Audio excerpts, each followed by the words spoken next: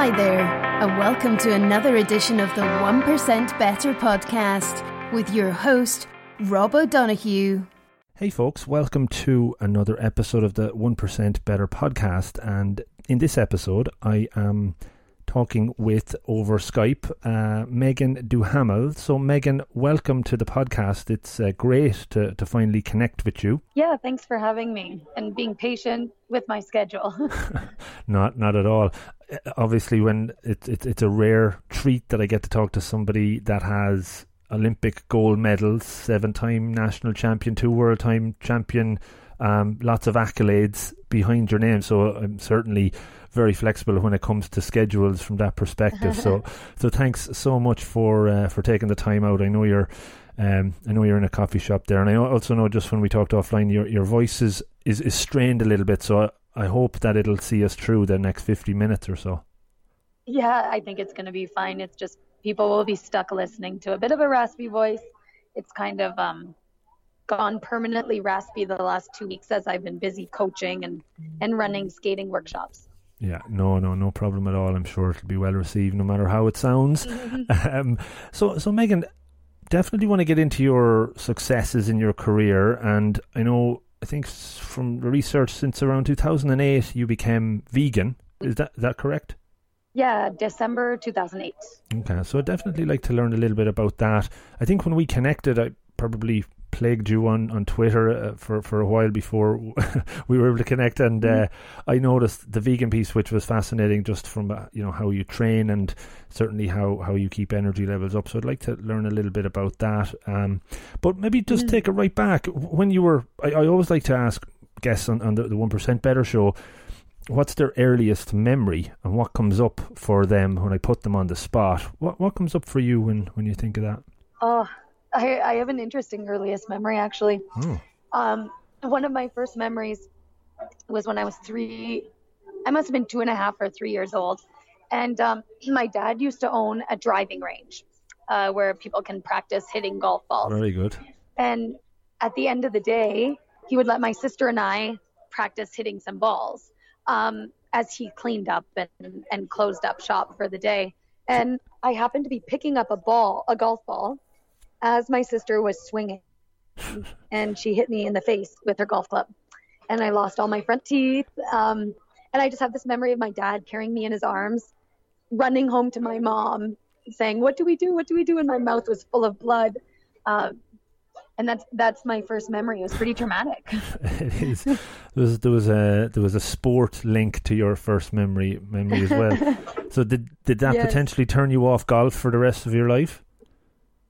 You know what? I play golf a little bit now, but I don't go to driving ranges very often. And when I do, I always make sure that the bucket of balls is on the correct side, because I guess what happened then is that I was reaching for the wrong bucket of balls. You should always be going the opposite direction that the person beside you is swinging. Yeah. So that was a bit scary. So when I probably have bad memories when I was growing up of swimming, and I'm not a great swimmer, so I probably have that fear of swimming pools. You probably have a similar terror when you see driving ranges. But that's very interesting. So obviously then, did skating become something of focus at a very young age? It did. I was already skating about that time. Since I was 3 years old, I was on the ice. Everybody in my family and my extended family, they seemed to always be at the ice rink, skating or playing hockey. My dad played hockey. My uncles played hockey. My sister skated. My aunt taught skating lessons.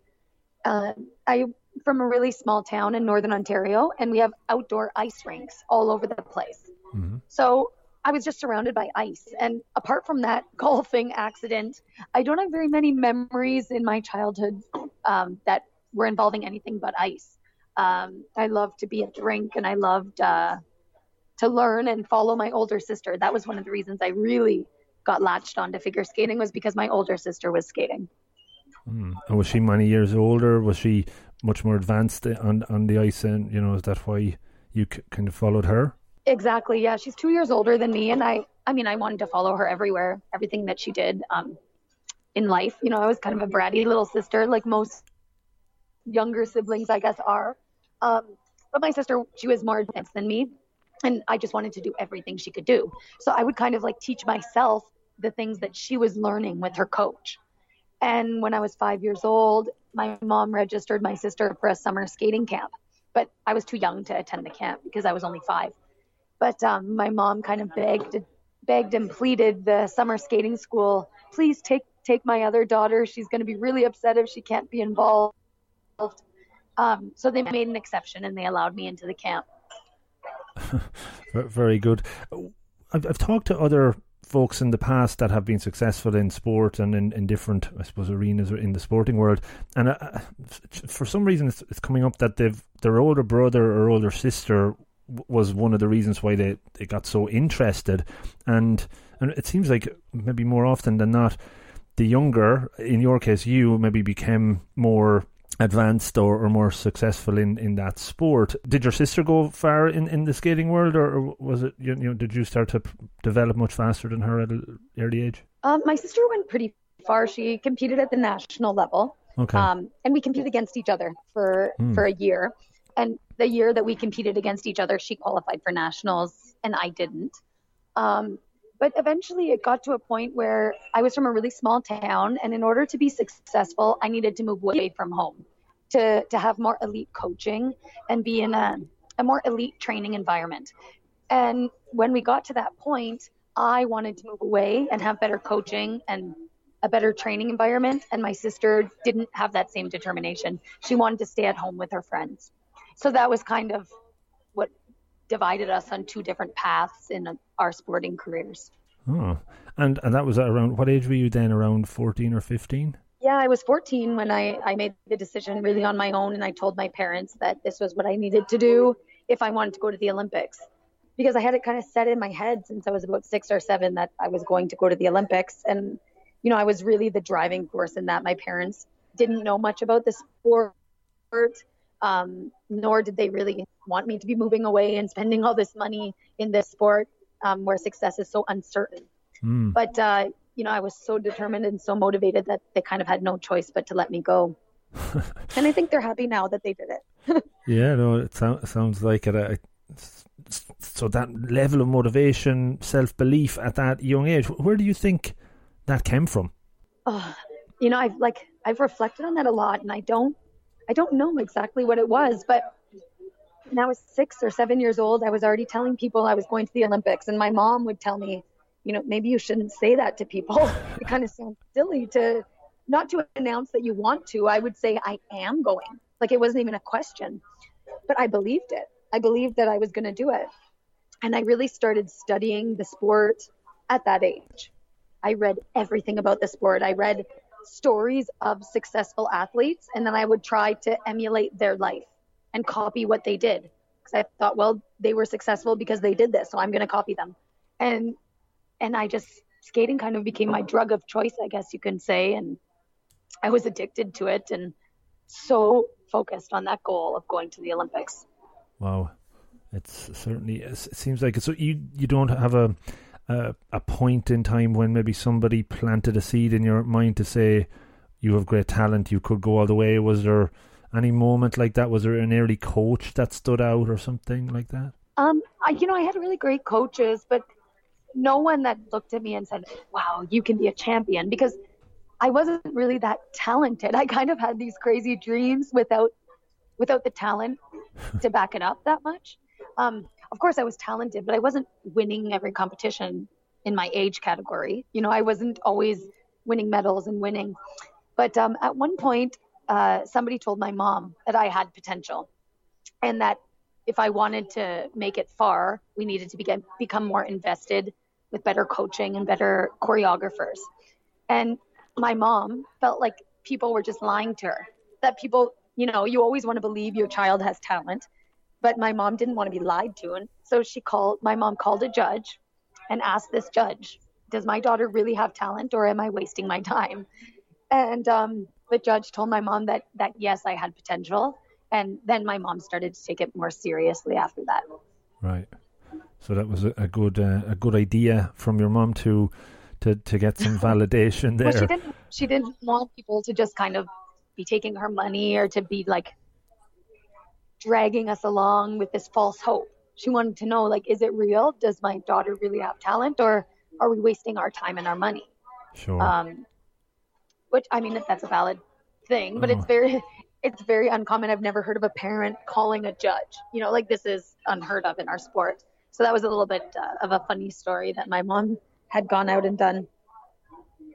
But I don't remember at a young age anybody telling me, like, oh, if you work really hard, you can go to the Olympics. It was me who came up with that. I watched the Olympics on TV, and I told my mom, if I work hard, I'm going to go there. And I told my coaches, oh, I'm going to work really hard so I can go to the Olympics. It was always coming from me. It was no one around me was feeding it to me at all. And was that single-mindedness on skating, like, were you as determined in other parts of your life growing up or subsequently to be successful and that laser focus, or had it just been that one thing from that early age? I'd love to say it's everything, and like that I was like this in school, but I wasn't. It was purely in sport and in skating. That's what I was driven to do, and I did all my projects at school as a child on skating and on the Olympics, and it's what I cared about the most. It's what I still care about the most.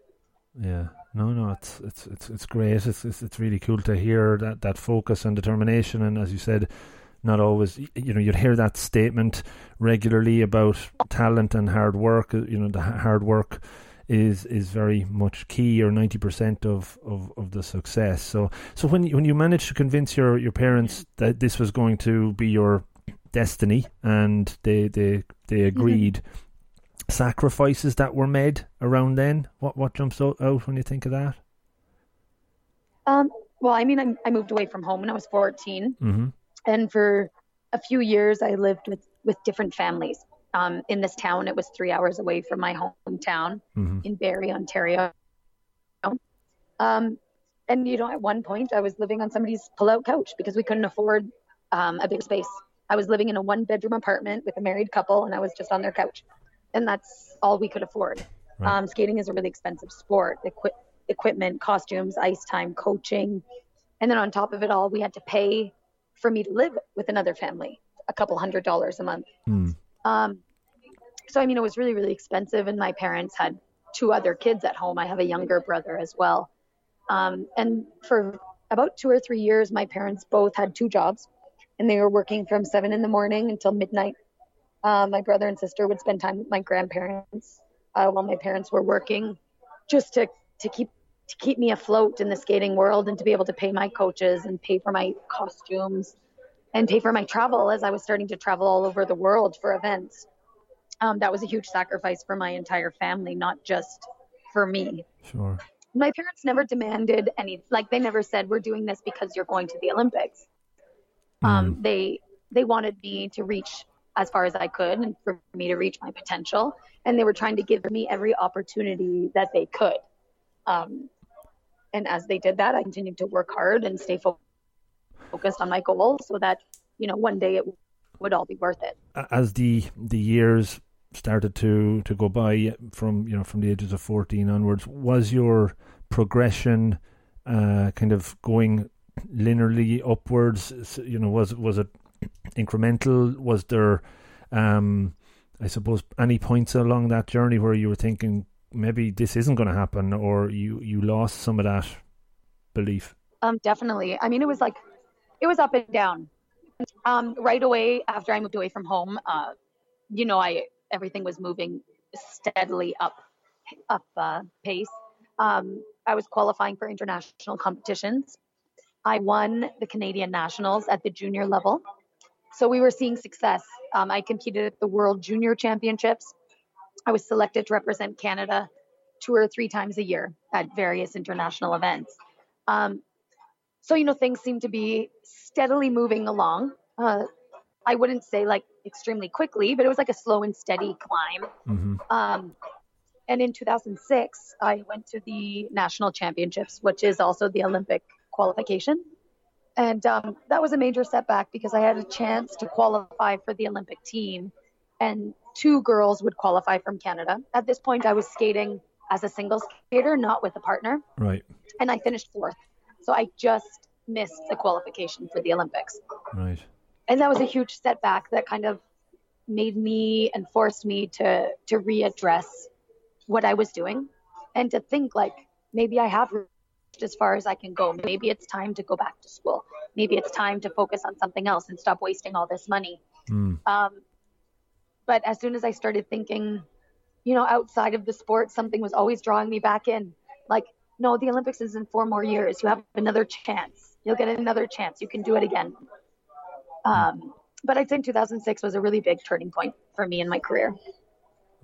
So the actual coming forth was even more of a catalyst to drive you further forward and give you that, I suppose, refocus. Do you think that was the key piece? That was the key piece. And what happened after that Olympic season was that I was asked to move to Montreal to skate pairs with a guy named Craig Bunton. And that's when my career really took off. When I really started focusing on skating pairs instead of skating singles, I made the move to new coaches in Montreal. And I kind of took ownership for my own career. I had to work and pay for my own skating. My parents were no longer financially supporting me. Right. I moved to Montreal. I got a full-time job. I started training. Yeah, and then in 2008, I was already ranked 2nd in Canada and 6th in the world. So things had started to climb back up higher than I'd ever reached. So I was seeing the Olympics more clearly, and the goal to get there was closer, and it was within reach. And at that point, I had started taking ownership for my own career, working and paying for my own expenses, and my parents were no longer financially supporting me. So that was a big change for myself. How did it change going from skating single to with Craig?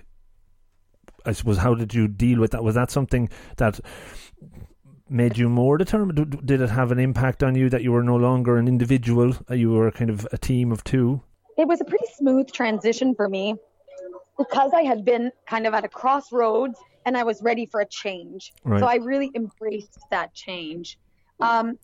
But there was a lot of times where I had to learn some lessons about how to communicate on a team, have good teamwork skills, adapting to another person.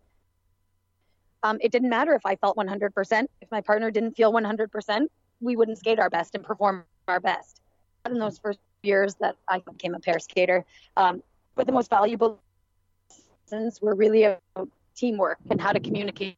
I'm just reading again, just doing a little bit of research when you were skating with Craig. Was there a couple of these sort of accidents happen when you're skating with some partner? Injuries occur. Was there a couple of incidents that happened? That is that typical? Yeah, well, we had one accident at a competition in France, and these type of things, I mean, they're really typical. It's very rarely something serious, but we were at a competition and just in simple choreography, it wasn't even on a big risky element. Craig's hand was in front of him instead of beside him, and I was too close to him, and I kicked him with my blade and cut his hand.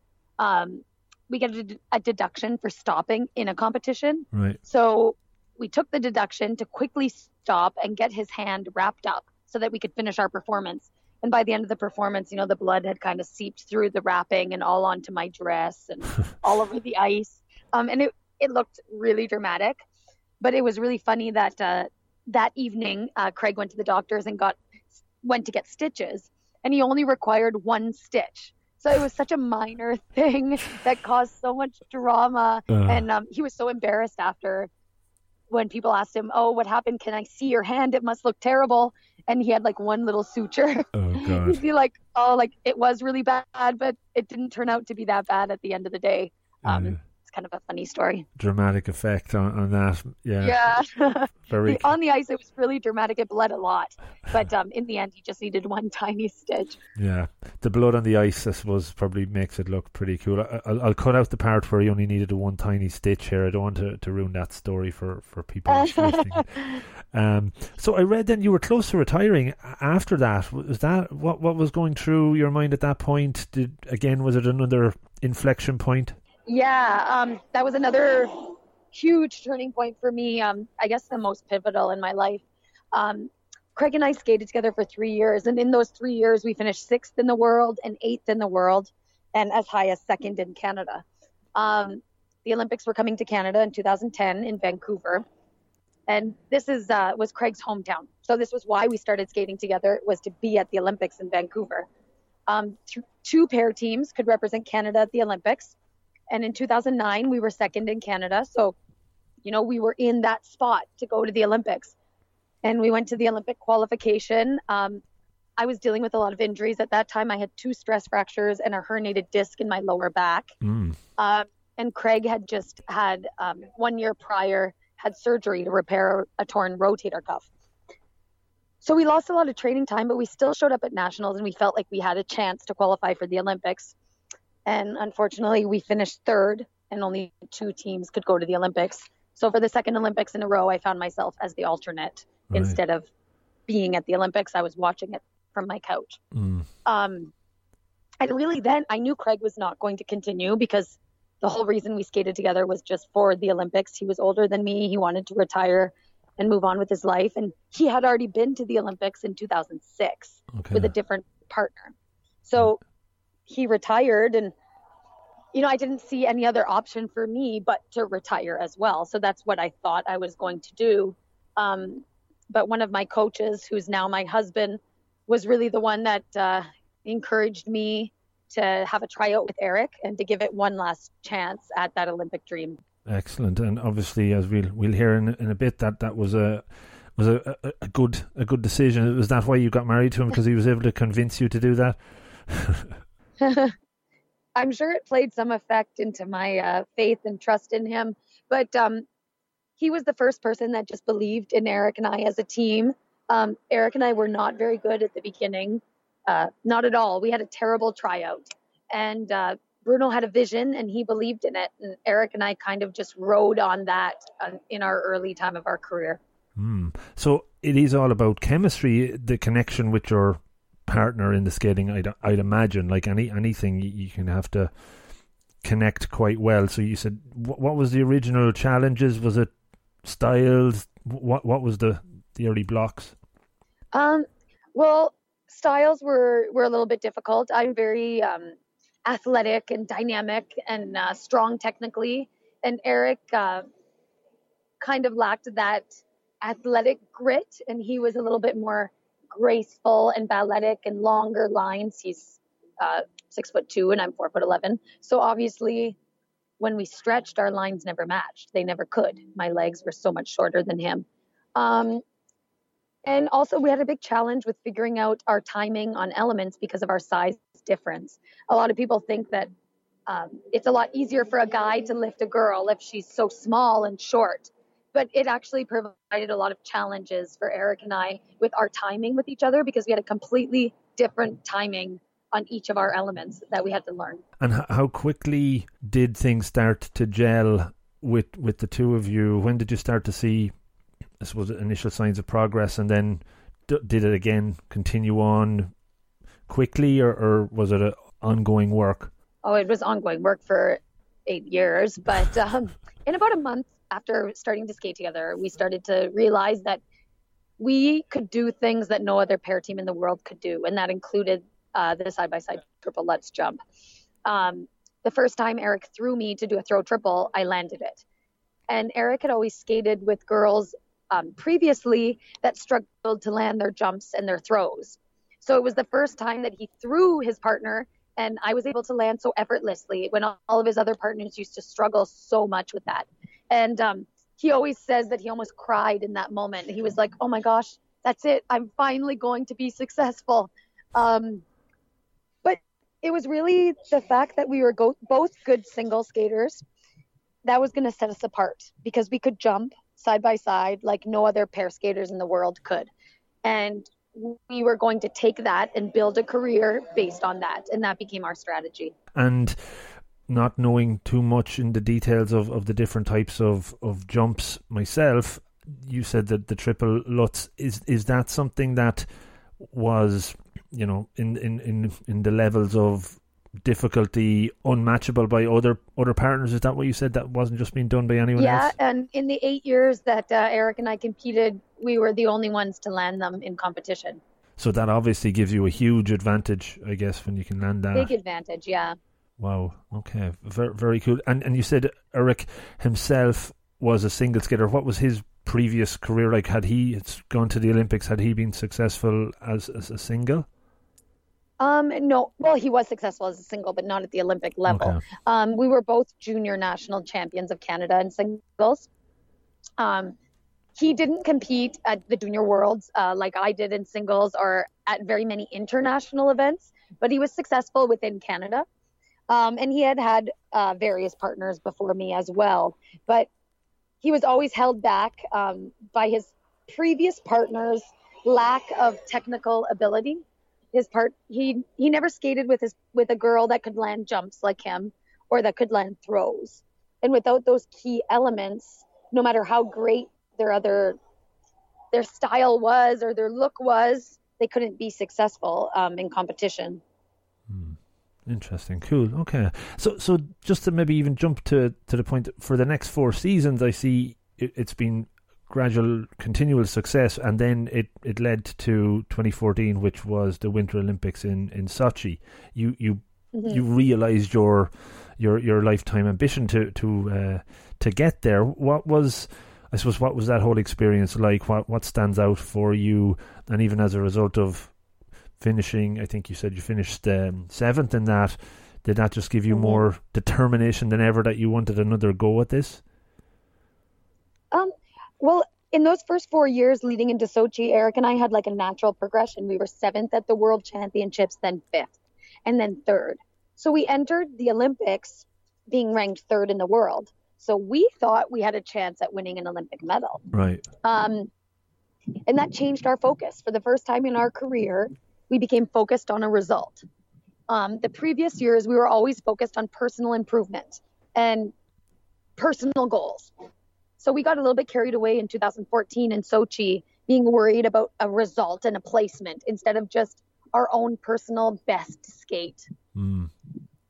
So we had a great Olympic experience, but we didn't skate our best at the Olympics, and we got off the ice feeling disappointed and regret.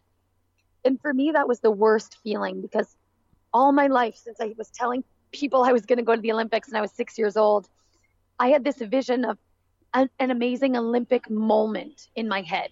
Like athletes I saw on TV that were at the Olympics and they did a personal best and they were so excited on the grandest stage in the world. And when I left Sochi, I felt so much disappointment in myself because I didn't do it in the moment. I knew why I didn't do it. I didn't do it because I was so focused on a result instead of just my own personal goals. And, I left the Olympics and I wasn't sure if I wanted to go to another Olympics because I was feeling so upset about the performance that we had. But then after a little bit of reflection, I realized that I had achieved everything I wanted in my skating career. I had been a national champion, a world medalist. I went to the Olympics, which was my ultimate goal. But the last thing missing was that great Olympic moment, that great skate at the Olympics. So in the time between the 2014 Olympics and the 2018 Olympics, that became the focus, to go back to the Olympics and have a great performance, regardless of a result. Because in skating, we can't control the results. It doesn't matter if, imagine in a track and field, if you run the fastest, but they still say you don't win. Skating doesn't work like that. The judges are deciding who's the best. Yeah. It doesn't matter. It's out of our hands. Wow. Yeah. So I really entered the 2018 Olympics more focused on being proud of myself and being happy when I got off the ice. Okay, and that's brilliant. I suppose I'm very interested in psychology and mindset and how you actually change and improve, I suppose, the habits and behaviours to get to that place. So when you decided you were going to work towards 2018, and obviously with your coach, I presume this was still Bruno that was the coach, was it? Yeah. Okay. You put a 4-year plan or 3-year plan in place to peak at 2018. What were the tools or practices that you started to work on to change that mindset so that it was more about peaking and skating as opposed to the result? Well, what ended up happening in that moment was we didn't make a plan for 4 years or 3 years or 2 years. Okay. We would make a plan day by day by day. In the moment And stuff, yeah. I had lived in this Olympic cycle these 4 years, that athletes at the Olympic level, you live by Olympic cycles. So in 2002 till 2006, I was living in this cycle, 4 years getting ready for the Olympics. Then from 2006 to 2010, I did it. And then from 2010 to 2014, I did it. And then I was, after 2014, I was sick of living in this 4-year Olympic cycle. And it became more about the moment. What can I do today to be better tomorrow? Okay. And then tomorrow came. What can I do today to be better tomorrow? And it didn't matter what competition we were doing. That was the most important at the time. No matter if it was just a local summer competition or it was the World Championships. And it was just a focus of putting one foot in front of the other. One foot in front of the other. And that's what we did for 2 years after the Olympics in Sochi. And during that time, we learned a throw quad sow cow, which a few teams have done it in the world, but it's very, very rare. And Eric and I decided that we wanted to learn that. And along with our triplettes, side by side, have this throw quad sow, and that would take us to the top. Wow. And we were able to master the throw quad sow, and for 2 years, we won the world title, 2 years in a row. Mm-hmm. And I really credit those world titles to our mindset of just wanting to be better every single day and enjoying the process. And then after winning our second world title, we got lost again. We got lost with our mental focus on what our goals were, what we were striving for. We became scared to lose. And when you get scared to lose, what do? You lose, because that's what you're focusing on. Mm-hmm. So the 2017 season before these last Olympics was the most challenging, I think, of my entire skating career. You started to get scared to lose. The mindset maybe shifted. So coming out of that season, was there again a point to say, I don't have it in me to get even to the Olympics at that stage? And then did you just revert back to that moment by moment, day by day focus? Yes. I mean, there was many times, especially after winning our second world title in 2016. I remember going home and thinking and telling my husband, who is also our coach, I think we should retire right now. It's never going to be better than this. We're on top of the world. We had a great skate. We've been landing that throw quad sow cow. I really thought that we should retire because all I envisioned was us dropping. Right. And that's exactly what we did. My husband, we talked about it and reflected on it. And, I came to the conclusion that I loved to train. I loved to compete. And I would still love it if I didn't win. So why wouldn't I continue until the Olympics, which was only a few years later, if I was loving what I was doing? There wasn't anything else I wanted to do with my life. But what happened was, as I was regaining my motivation, Eric was losing his more and more and more. And that's the fun part about working on a team.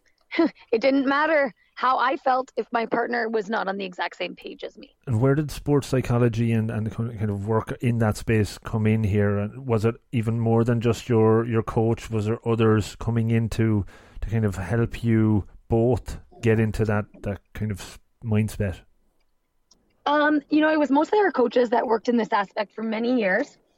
And then last summer, as we were getting ready for the Olympics were coming in 8 months, and we were still at that low.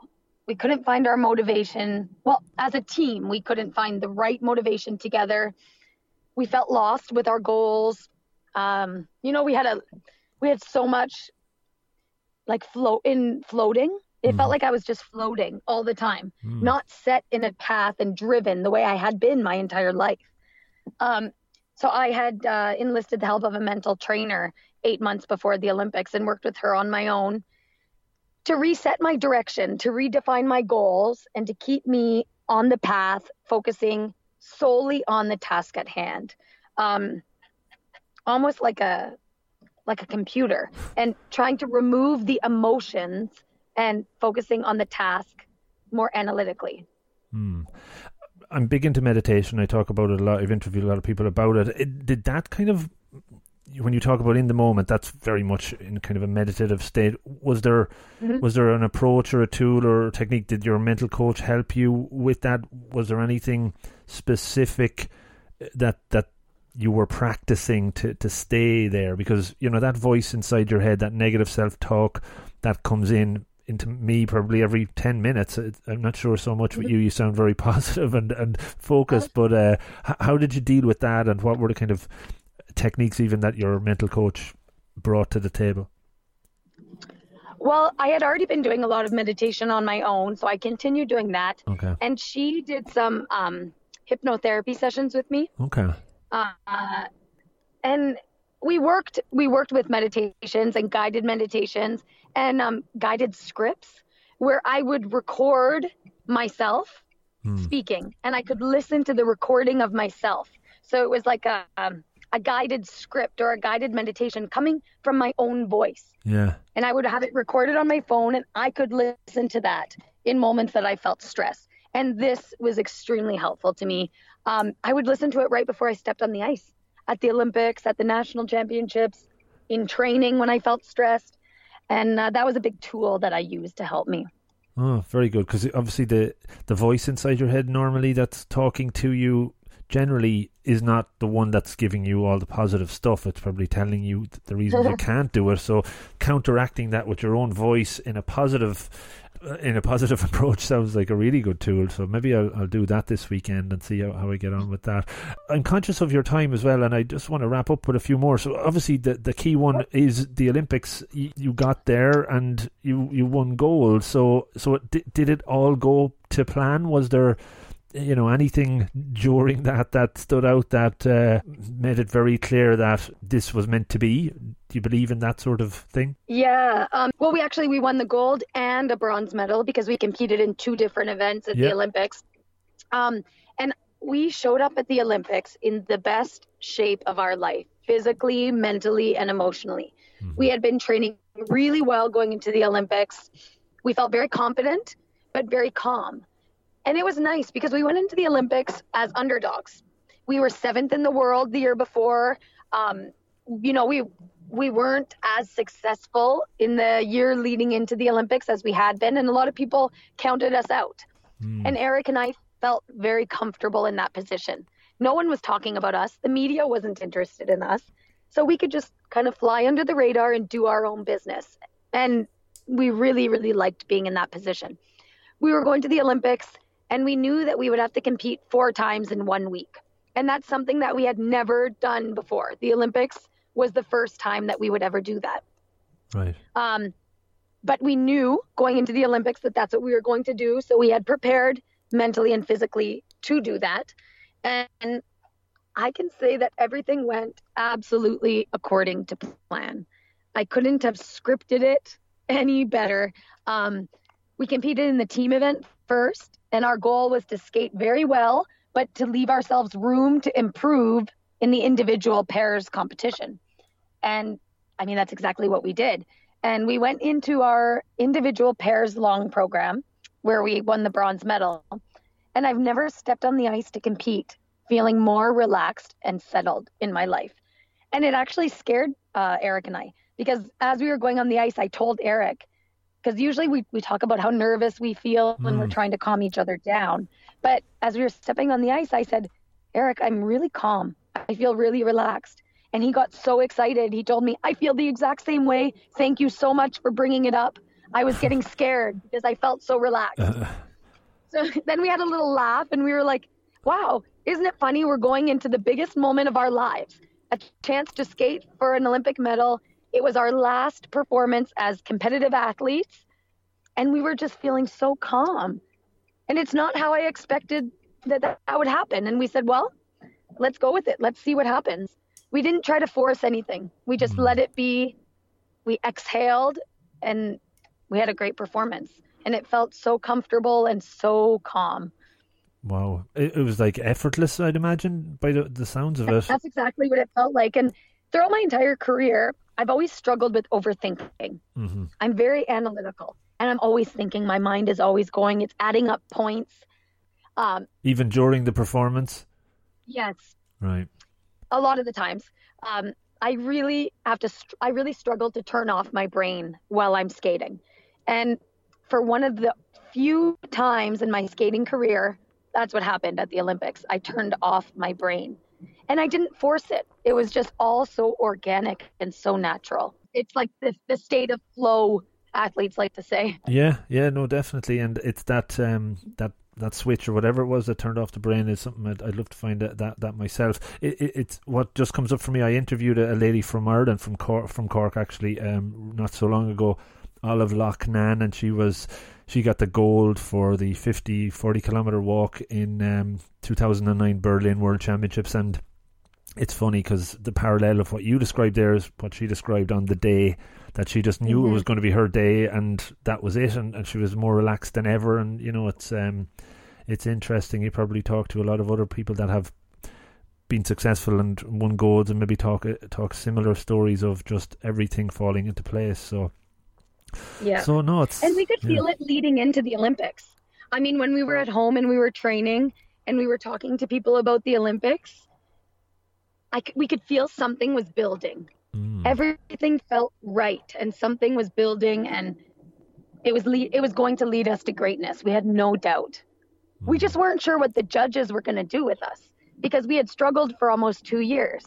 Yeah. So we didn't know the judges going to reward us when we have these great skates. And I mean, that was out of our control. So we didn't focus on that, but it allowed us not to worry about a medal, because we didn't know if the judges would reward us for a medal. So for us, a medal meant having a great skate for ourselves. Yeah. And obviously that's exactly what you guys did. So brilliant. It was fascinating to hear that mindset working, going there. That's where I love getting into the stories. I'm conscious we didn't talk just for a few minutes. In 2008 or 2009, you said you became a vegan. How did that come about? And then how did your training and obviously your diet had to change? How did that all come together to keep you at that top level from a physical perspective? Yeah, I mean, I had a very smooth transition into becoming a vegan. I'm one of the crazy ones. I did it cold turkey. I was not a vegetarian. I was not a health food fanatic. I read a book about the vegan diet one night, and I said, this sounds interesting. I'm going to try it. And I cleaned out my fridge and decided to be vegan. So it's a little bit of an unconventional way to go about it. But that's kind of how I've attacked my life. My coach at the time, one of my other coaches, not my eventual husband, but one of my other coaches and my skating partner, Craig, both told me, you're going to be malnutritioned. All those vegans are so pale and weak and malnutritioned. And when people responded that way to me, it made me want to do it more. I was like, I'm going to prove you wrong. I'm going to be the healthiest vegan you've ever seen. I discovered throughout that process that I had a passion for animals that I didn't know I had, and a passion for food and healthy living that I wasn't aware I had either. And eventually it led me to studying holistic nutrition and having a certification as a holistic nutritionist now. So I'm so thankful to that moment that I was crazy enough to think I was going to become a vegan, because it's led me to such amazing things in my life that I would have never studied holistic nutrition or fell into this path if I wasn't vegan. Yeah, no, it's very cool. And you have a site out now. It's called it's Lots of Greens, but spelled Lutz of Greens, right? Exactly. Yeah, Lots of Greens. It's a play on the triple Lutz. The triple Lutz. That's just after clicking with me there now as well. So yeah, I get it. I've learned a lot about ice skating. So instead of Lots of Greens, my little play on that with Lutz of Greens, which is It was my husband's idea. He's got great ideas. I can't take credit for it. That was him that came up with it. Very good. And the future. So there's that element in your future. Obviously, the coaching that we can attribute to your voice at the moment. Do you see yourself training potential Olympians in the future? Oh, I would love to. I've started getting into coaching now. I would love to continue and share my passion with others in the skating world. And I mean, it doesn't have to be people at the Olympic level. I'm coaching skaters of all levels, some younger skaters that they're just passionate and they want to be the best they can be. And if I can help them reach their potential and be the best they can be, then I'm going to be happy and proud of them. Very good. Can I wrap up with just two very rapid fire questions that I'd like to ask? One is just, is there a saying or a phrase or a cliche that you kind of live by or one that you use on a regular basis? Anything come up for you when I say that? Yeah, it's really cliche. Everybody always says to enjoy the journey. It's all about the journey and not the destination. And, I made it to the ultimate destination. And what do I think about and look back on is the journey. Is the amazing journey I had. That's what I see when I look at my Olympic medals. And, people say it all the time and it's cliche, but it's really true to enjoy the moment and enjoy the journey. Well, cliches stick around because they are very true. So definitely that's good. And you mentioned one book already around the vegan, but I do like to ask for a book recommendation. Is there any one that you read along the way that maybe along your journey that motivated you, that, at times when there's maybe darkness or not so many positive ideas that inspired you to keep going? Anything come up for you there? One book, it's a sports psychology book that, I've reread so many times in my career. It's called Mind Gym. So training your mind just like you train at the gym. And it's a small book written by some people, some experts in the sports psychology world. And I always found myself going back to that when I was trying to get my head together and improve my mental game. Okay, brilliant. Well, I'll include both of those. Is there any book on the horizon for yourself, for your own story, for your own journey? You know what? Yes, Eric and I have a book coming out this fall. It's called Soulmates on Ice, and it's available right now to be pre-ordered on Amazon. Oh, brilliant! Excellent. Well, I'll definitely include that in the notes of the show when I put it out, so folks can go onto Amazon and do that. Meagan, look, it was brilliant to catch up. I'm delighted we got the chance to do it, and it was really interesting and enjoyable to hear your story. I've taken a few things from it. I like your very positive. I think if I said you can't do something, I think you would obviously just go and do it then, so I'm not going to put you up to anything like that.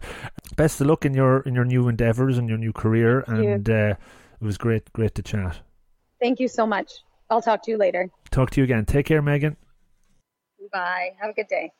So, how did you find it? A good show? Hopefully. Do take a second or two to let me know. And before you do dive off, just a couple of quick call-outs. The new podcast, the 864, 15 minutes long, in fact 864 seconds is the aspiration, is now out and ready for listening. Check it out on the site. Go to the podcast page. There's a link for 864 there, or go on to Apple Podcasts and subscribe. That would be awesome. The 864 is all you have to search for. And it's in all other podcast platforms that you can think of or should be. So, have a listen. Every week I release a 1 Minute Monday video clip, which is also a tip to hopefully make you 1% better. Check that out. It's on the website on the video page. Did you also know that only about 1% of listeners to podcasts, not just my own but all, leave a rating, leave a review, get in touch or give feedback? And I would love if we could buck that trend and put it to 2% for this one. So please do take the time to give me a bit of feedback, give me some ideas about future guests or whatever the hell comes into mind. Just get in touch or rate or review the podcast on Apple. That helps. I'm available at all of the social platforms, pretty much all, at Rob of the Green. That's either with or without the @ sign, but you'll find it under that moniker, so hopefully I'll hear from you there. Last couple of quick ones. Support. So I do offer some pro bono coaching. Get onto the website, the support page, to get in touch. Few hours a month, happy to do that. And if you would like to support the podcast, that would be awesome. You can do so through Patreon and also through purchasing books through the book page on the website. That goes through Amazon and we get a little percentage. I'm not even sure what, but it's something. And finally, just to say thanks for taking the time to listen to the podcast. I know there's lots of other shows out there. It means a lot that you're checking this one out. So have a great rest of day, week, month, year, whatever it may be, and hopefully you're getting 1% better as a result of these shows. Take care and good luck.